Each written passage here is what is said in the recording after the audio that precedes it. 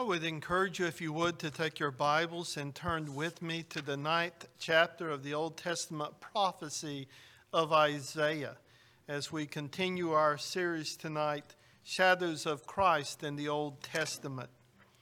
I was reminded this morning by one of our men that this is a Christmas passage, and so it is. It does speak of the birth of our Lord. Surely Isaiah 9 is one of the most significant passages in the Bible. I'm about to read verses 1 through 7, and Isaiah here is writing in the context of deep darkness. The northern kingdom of Israel had been overthrown by the mighty power of Assyria, and it seems as though the northern kingdom is about to disappear from the face of the earth. Deep darkness has indeed covered the face of the land. And it is into this context of darkness and despair that Isaiah writes these words, speaking to the people of a coming day when light will shine into the darkness, when hope is going to banish despair. Indeed, when God himself will step into his world and declare himself to be this God of light and of mercy and of grace. So let us attend to the reading of God's word, Isaiah chapter 9 in the first 7 verses. But there will be no gloom for her who was in anguish. In the former time he brought into contempt the land of Zebulun and the land of Naphtali. That's the northern area of Israel. But in the latter time he has made glorious the way of the sea, the land beyond the Jordan, Galilee of the nations. The people who walked in darkness have seen a great light. Those who dwelt in the land of deep darkness, on them has light shone. You have multiplied the nation. You have increased its joy. They rejoice before you as with joy at the harvest, as they are glad when they divide the spoil. For the yoke of his burden and the staff for his shoulder, the rod of his oppressor, you have broken as on the day of Midian. Every boot of the trampling warrior in battle tumult, and every garment rolled in blood will be burned as fuel for the fire. For to us a child is born, to us a son is given, and the government shall be upon his shoulder, and his name shall be called Wonderful Counselor, Mighty God, Everlasting Father, Prince of Peace. Of the increase of his government and of peace, there will be no end. On the throne of David and over his kingdom, to establish it and to uphold it with justice and with righteousness from this time forth and forevermore. The zeal of the Lord of hosts will do this. All flesh is as grass, and all the glory of man is the flower of the grass. The grass withers, and the flower thereof falls away, but the word of our Lord shall stand forever. Would you bow with me in prayer and ask God's blessing upon the ministry of his word, and I would be grateful for your prayers to that end. Let us pray. O Holy Father, once again we bow before you to confess that our minds are natively dark and restless and unable to concentrate as we ought to perceive your truth. And therefore we plead with you this evening that you would be pleased to send your Spirit, that under his present and powerful influence we may come both to understand and to receive in faith and obedience these words of your prophet, and that we might find comfort in the light of him of whom he prophesies. We know, Father, that with you is the fountain of life, and in your light we see light. And we would ask that you would send forth your Spirit to that end. Hear our cry as together we present this petition before you. In the name of our Lord Jesus Christ. Amen. To be sure, the Bible has a plot line.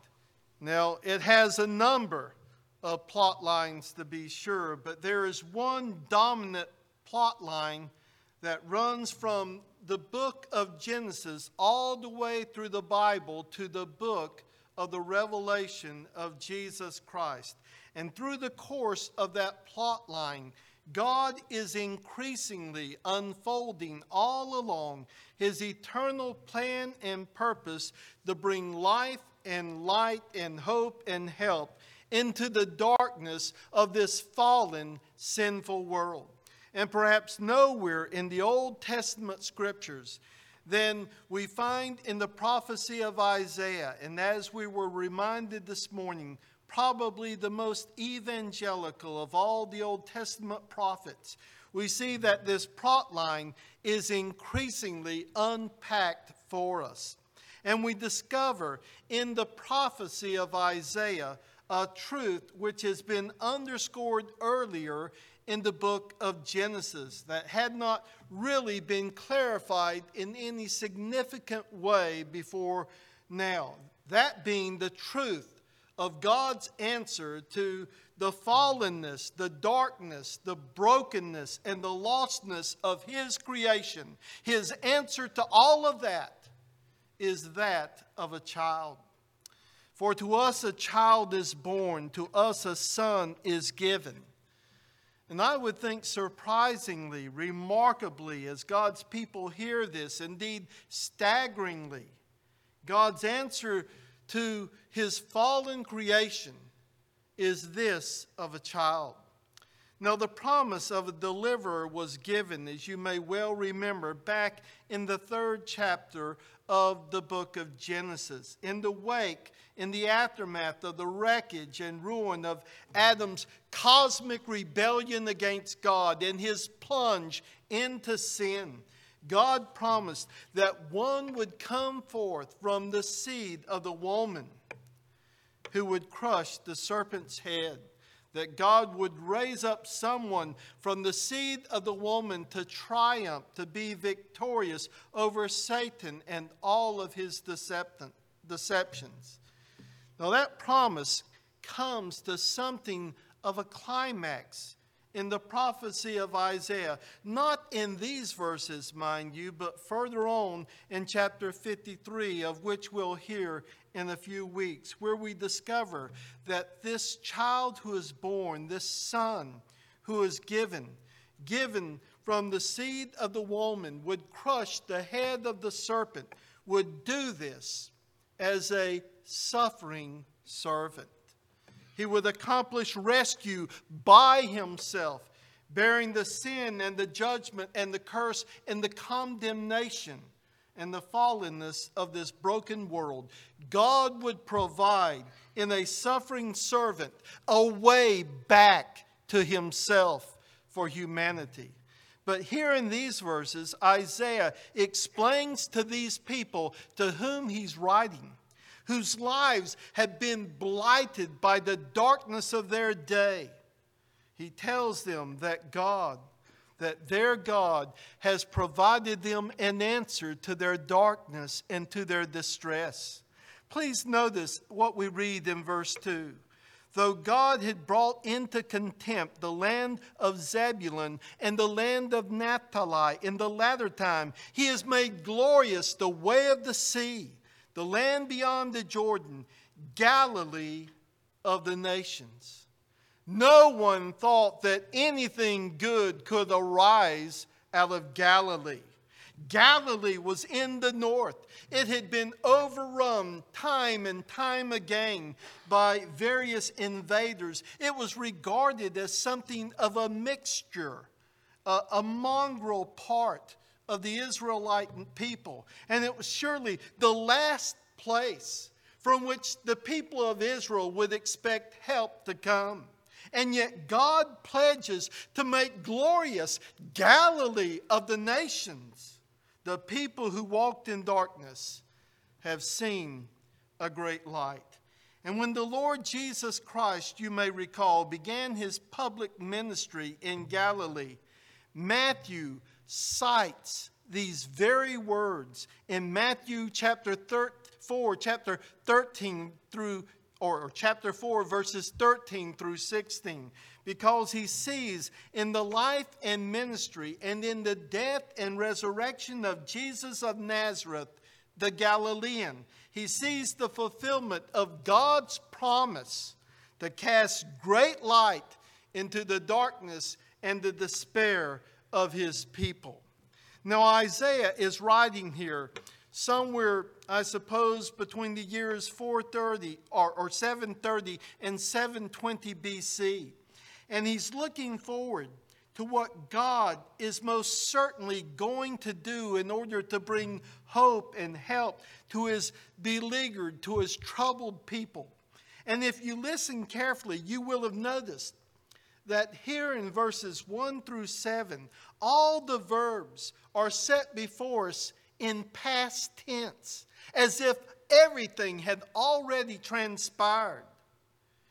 Yes, Isaiah is looking prophetically to the future, but the future in the mind of Isaiah is so certain, so sure, that he writes as though it were already a past reality and accomplished.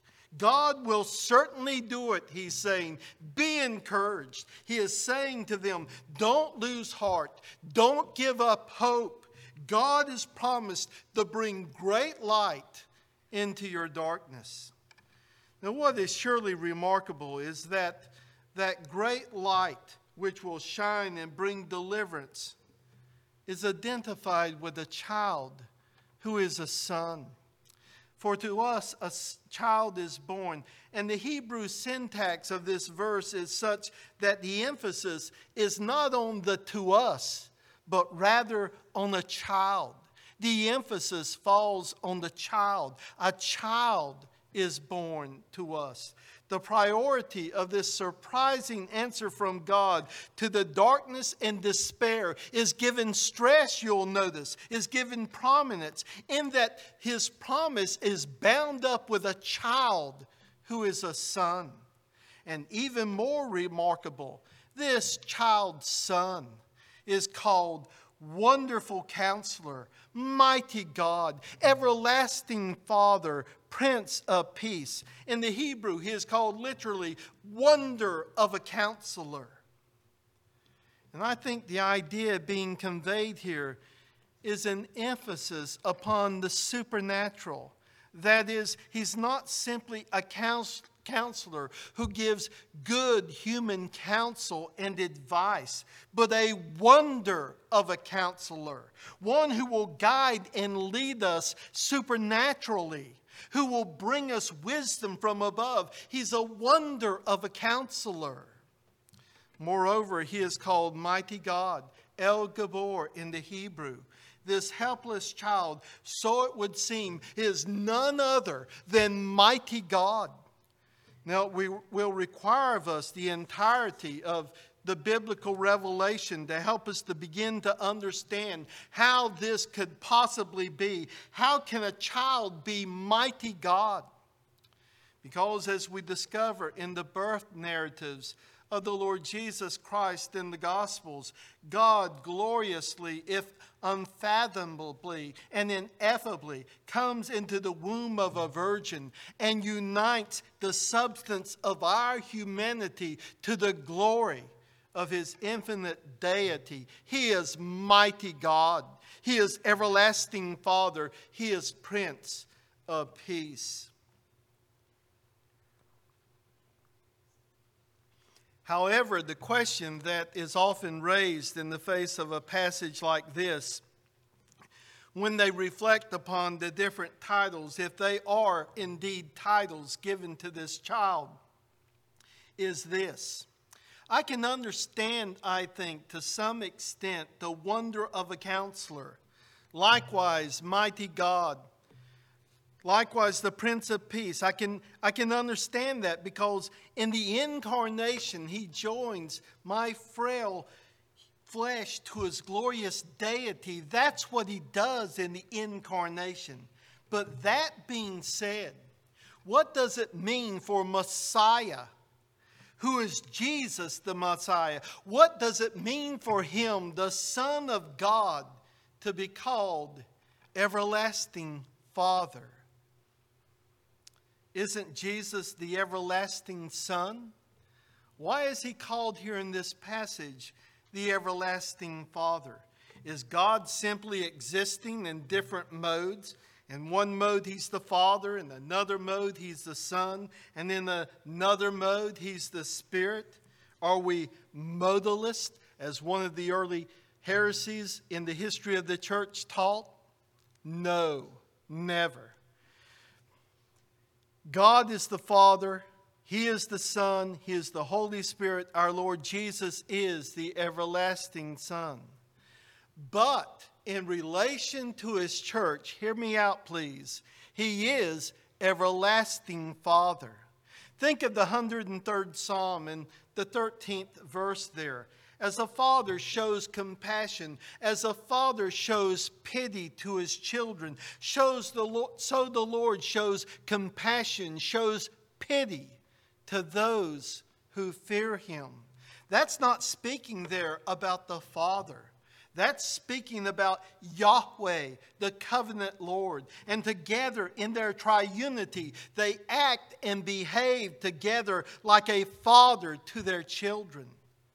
You have the same thing in the 68th Psalm. Just to mention a few of the Psalms in the passing, the 68th Psalm and verse 5, God is Father of the fatherless and the protector or defender of widows in his holy habitation. In relation to his people, Jesus is everlasting Father. And as that phrase communicates to us, I want to suggest at least some 3 significant things about Jesus' relationship to his people, to his believing, blood-bought people. There are 3 things we can say in commenting upon everlasting Father. And he is that because, first of all, he has been sent from the Father to father a new humanity. Growing up in the United States, we were taught that George Washington is the father of our country. He was the father under whom a new nation came into existence. And in that sense, Washington gave birth to or fathered our nation. Now in the Bible, we discover that Adam was indeed our original father. From one man, we're told, Acts 17, verse 26, and many other places, from one man, God made every nation of mankind to live on all the face of the earth. From one man, the stream of humanity came forth. But Adam failed, and he fell. And he rebelled against God, and he dragged humanity down with him. Indeed, he dragged all of us down with him in his fall. And so by nature, we are born, you and I, into the world bearing the wrecked, marred image of God in fallen Adam, who is the head of humanity. But in Jesus Christ, God has come, wonder of wonders, to begin again. He's the everlasting Father. He's designated from eternity to father a new humanity. Indeed, he was born to father this humanity according to Scripture. And that is why the virgin birth for us is so vitally significant. It is a dramatic sign that God has come in an altogether new way to begin a new race from the second man, from heaven. 1 Corinthians 15:47. Even the Lord Jesus Christ, born to raise the sons of earth, born to give them second birth.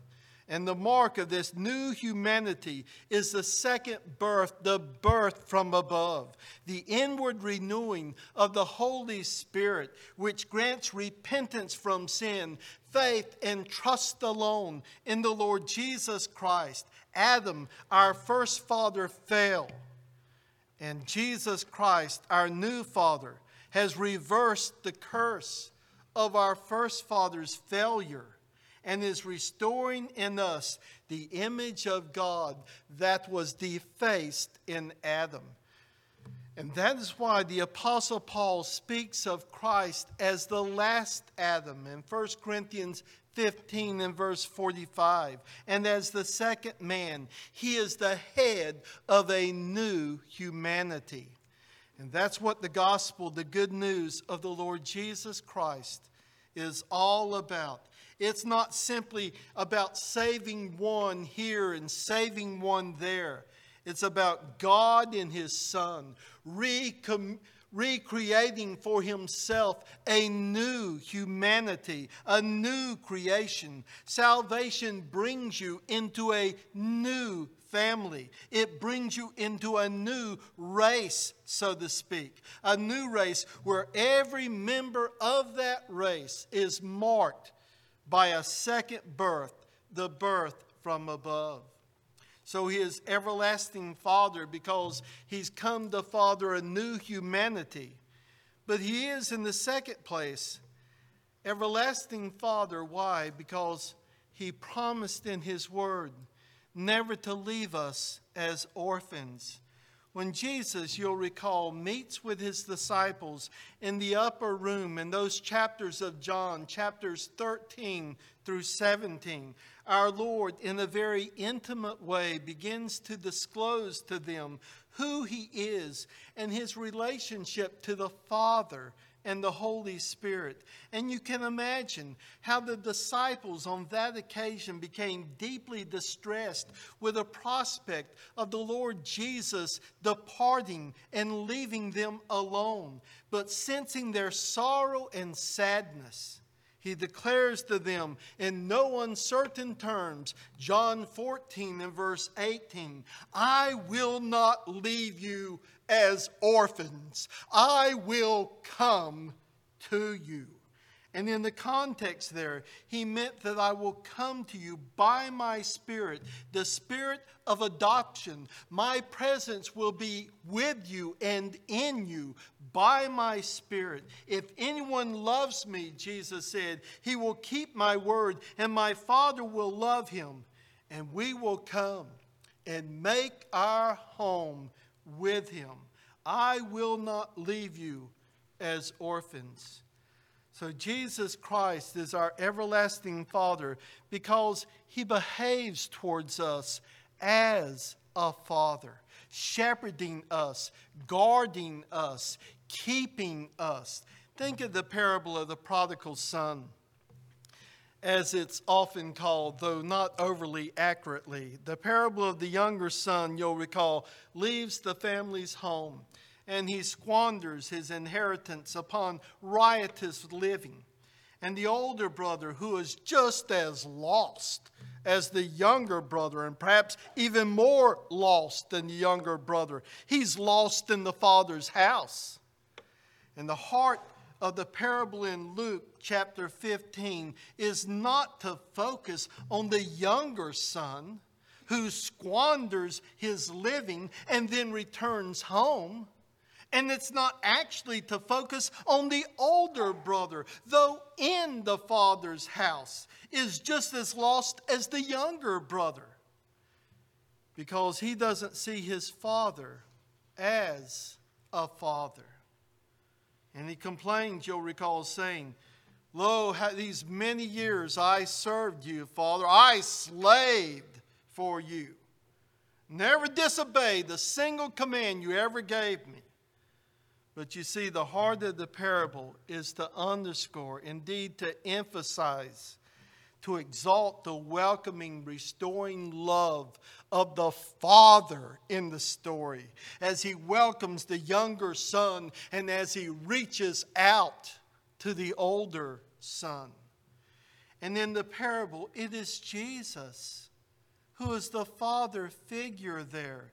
Jesus is speaking of himself as the Father in this parable. He is the Father who runs to embrace his penitent, returning son.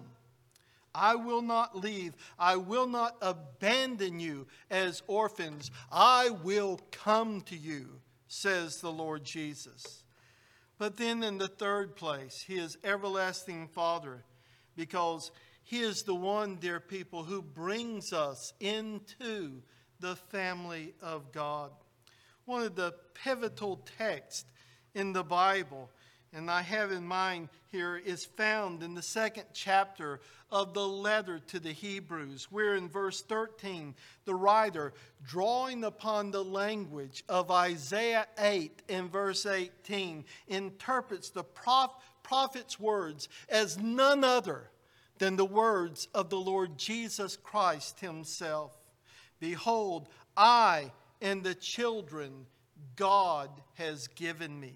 Here am I and the children you have given me. Our Lord Jesus Christ is not usurping here the eternity of God's fatherhood.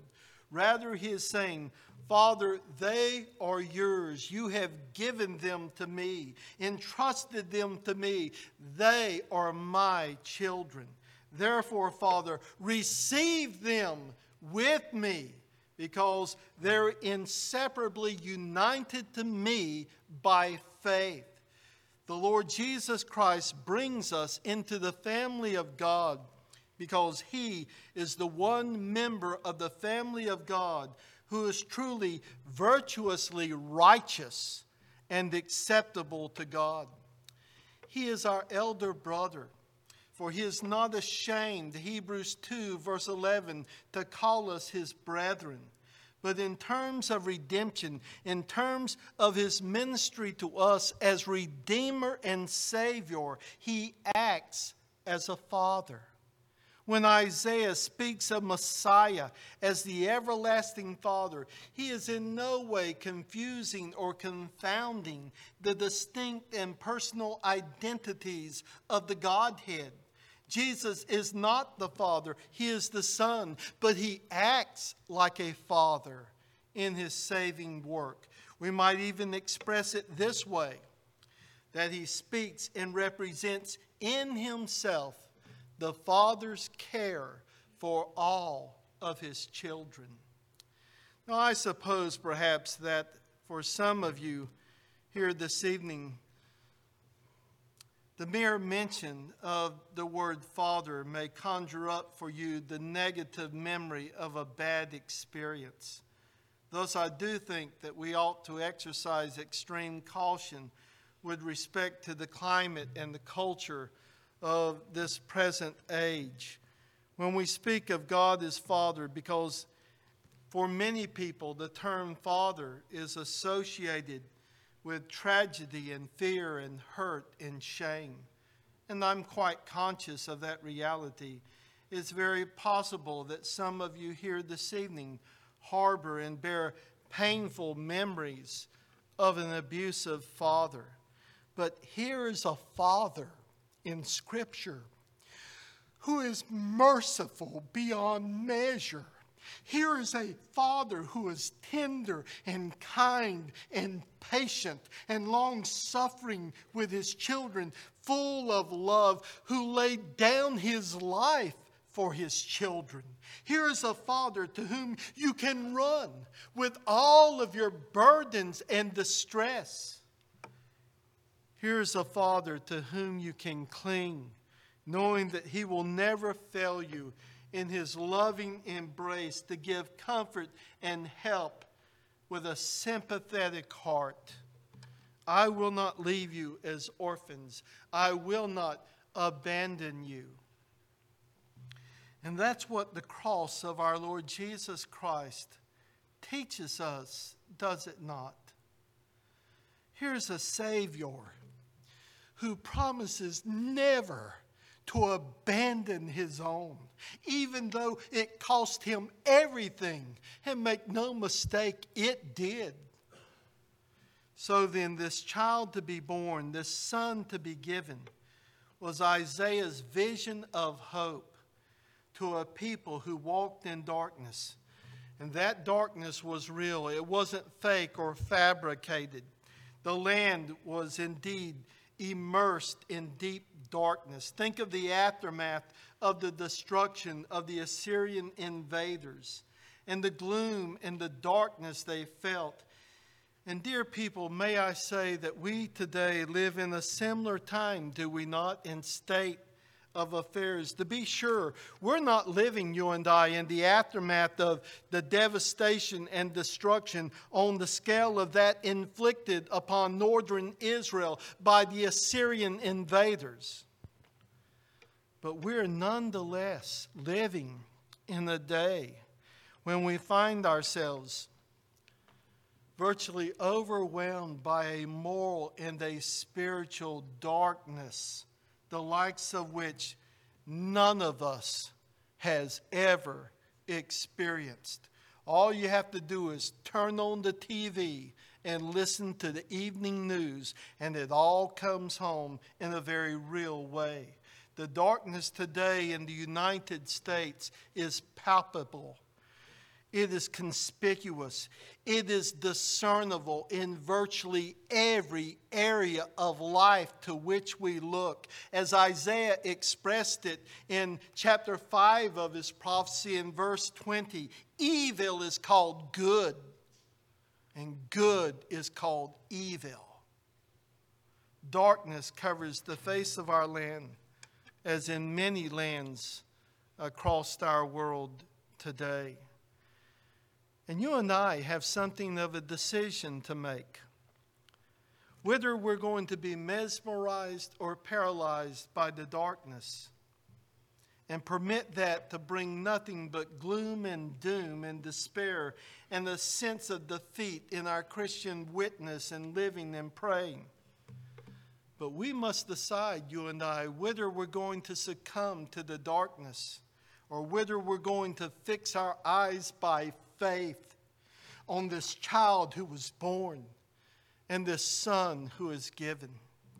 Because you see, at the end of the day, the government still rests upon his shoulder and no other.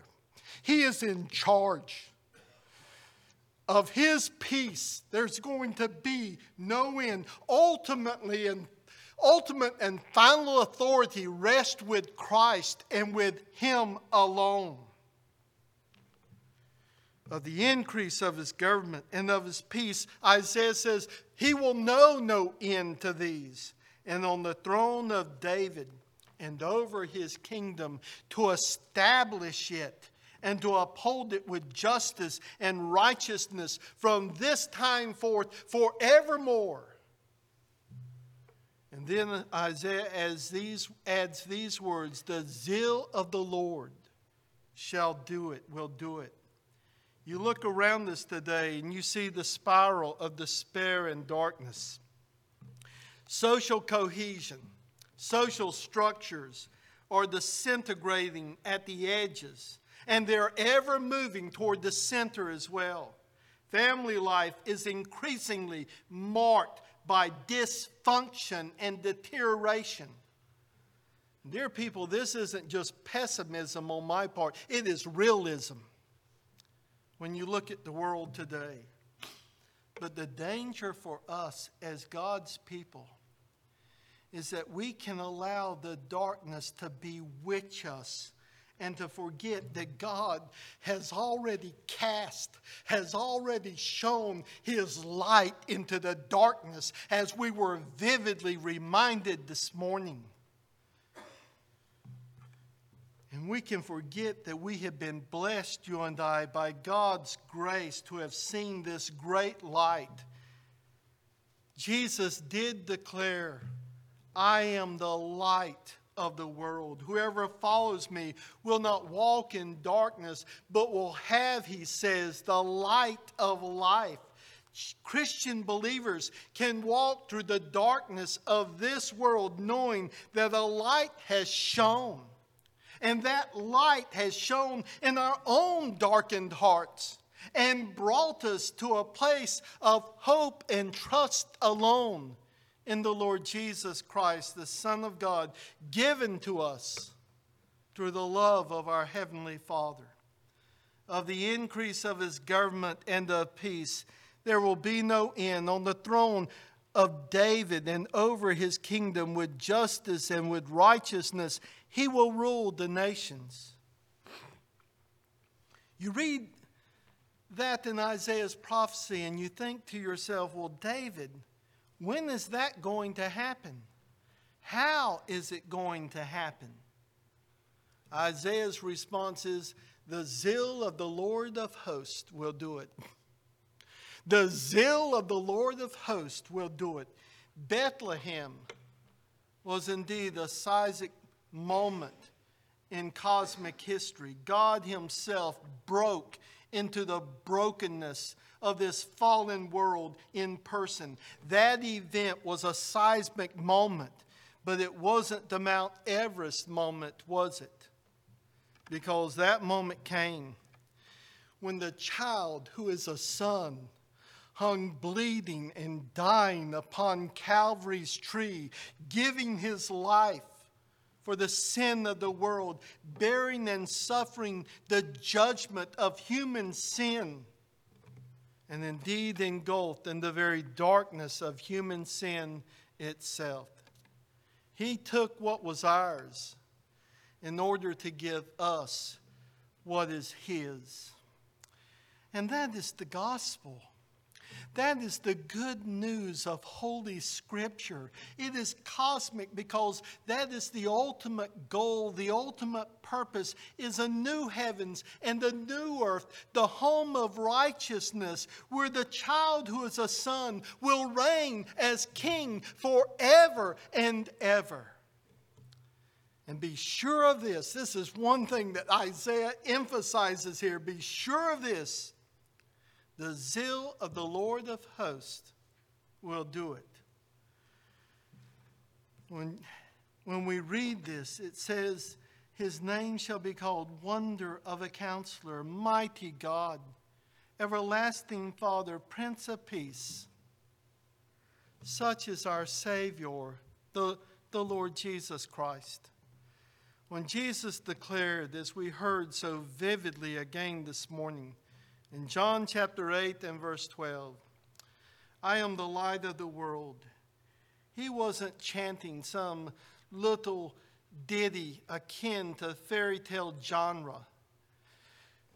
Rather, the Lord Jesus was putting the world on notice that He, as the light of the world, would have the last word on the darkness thereof.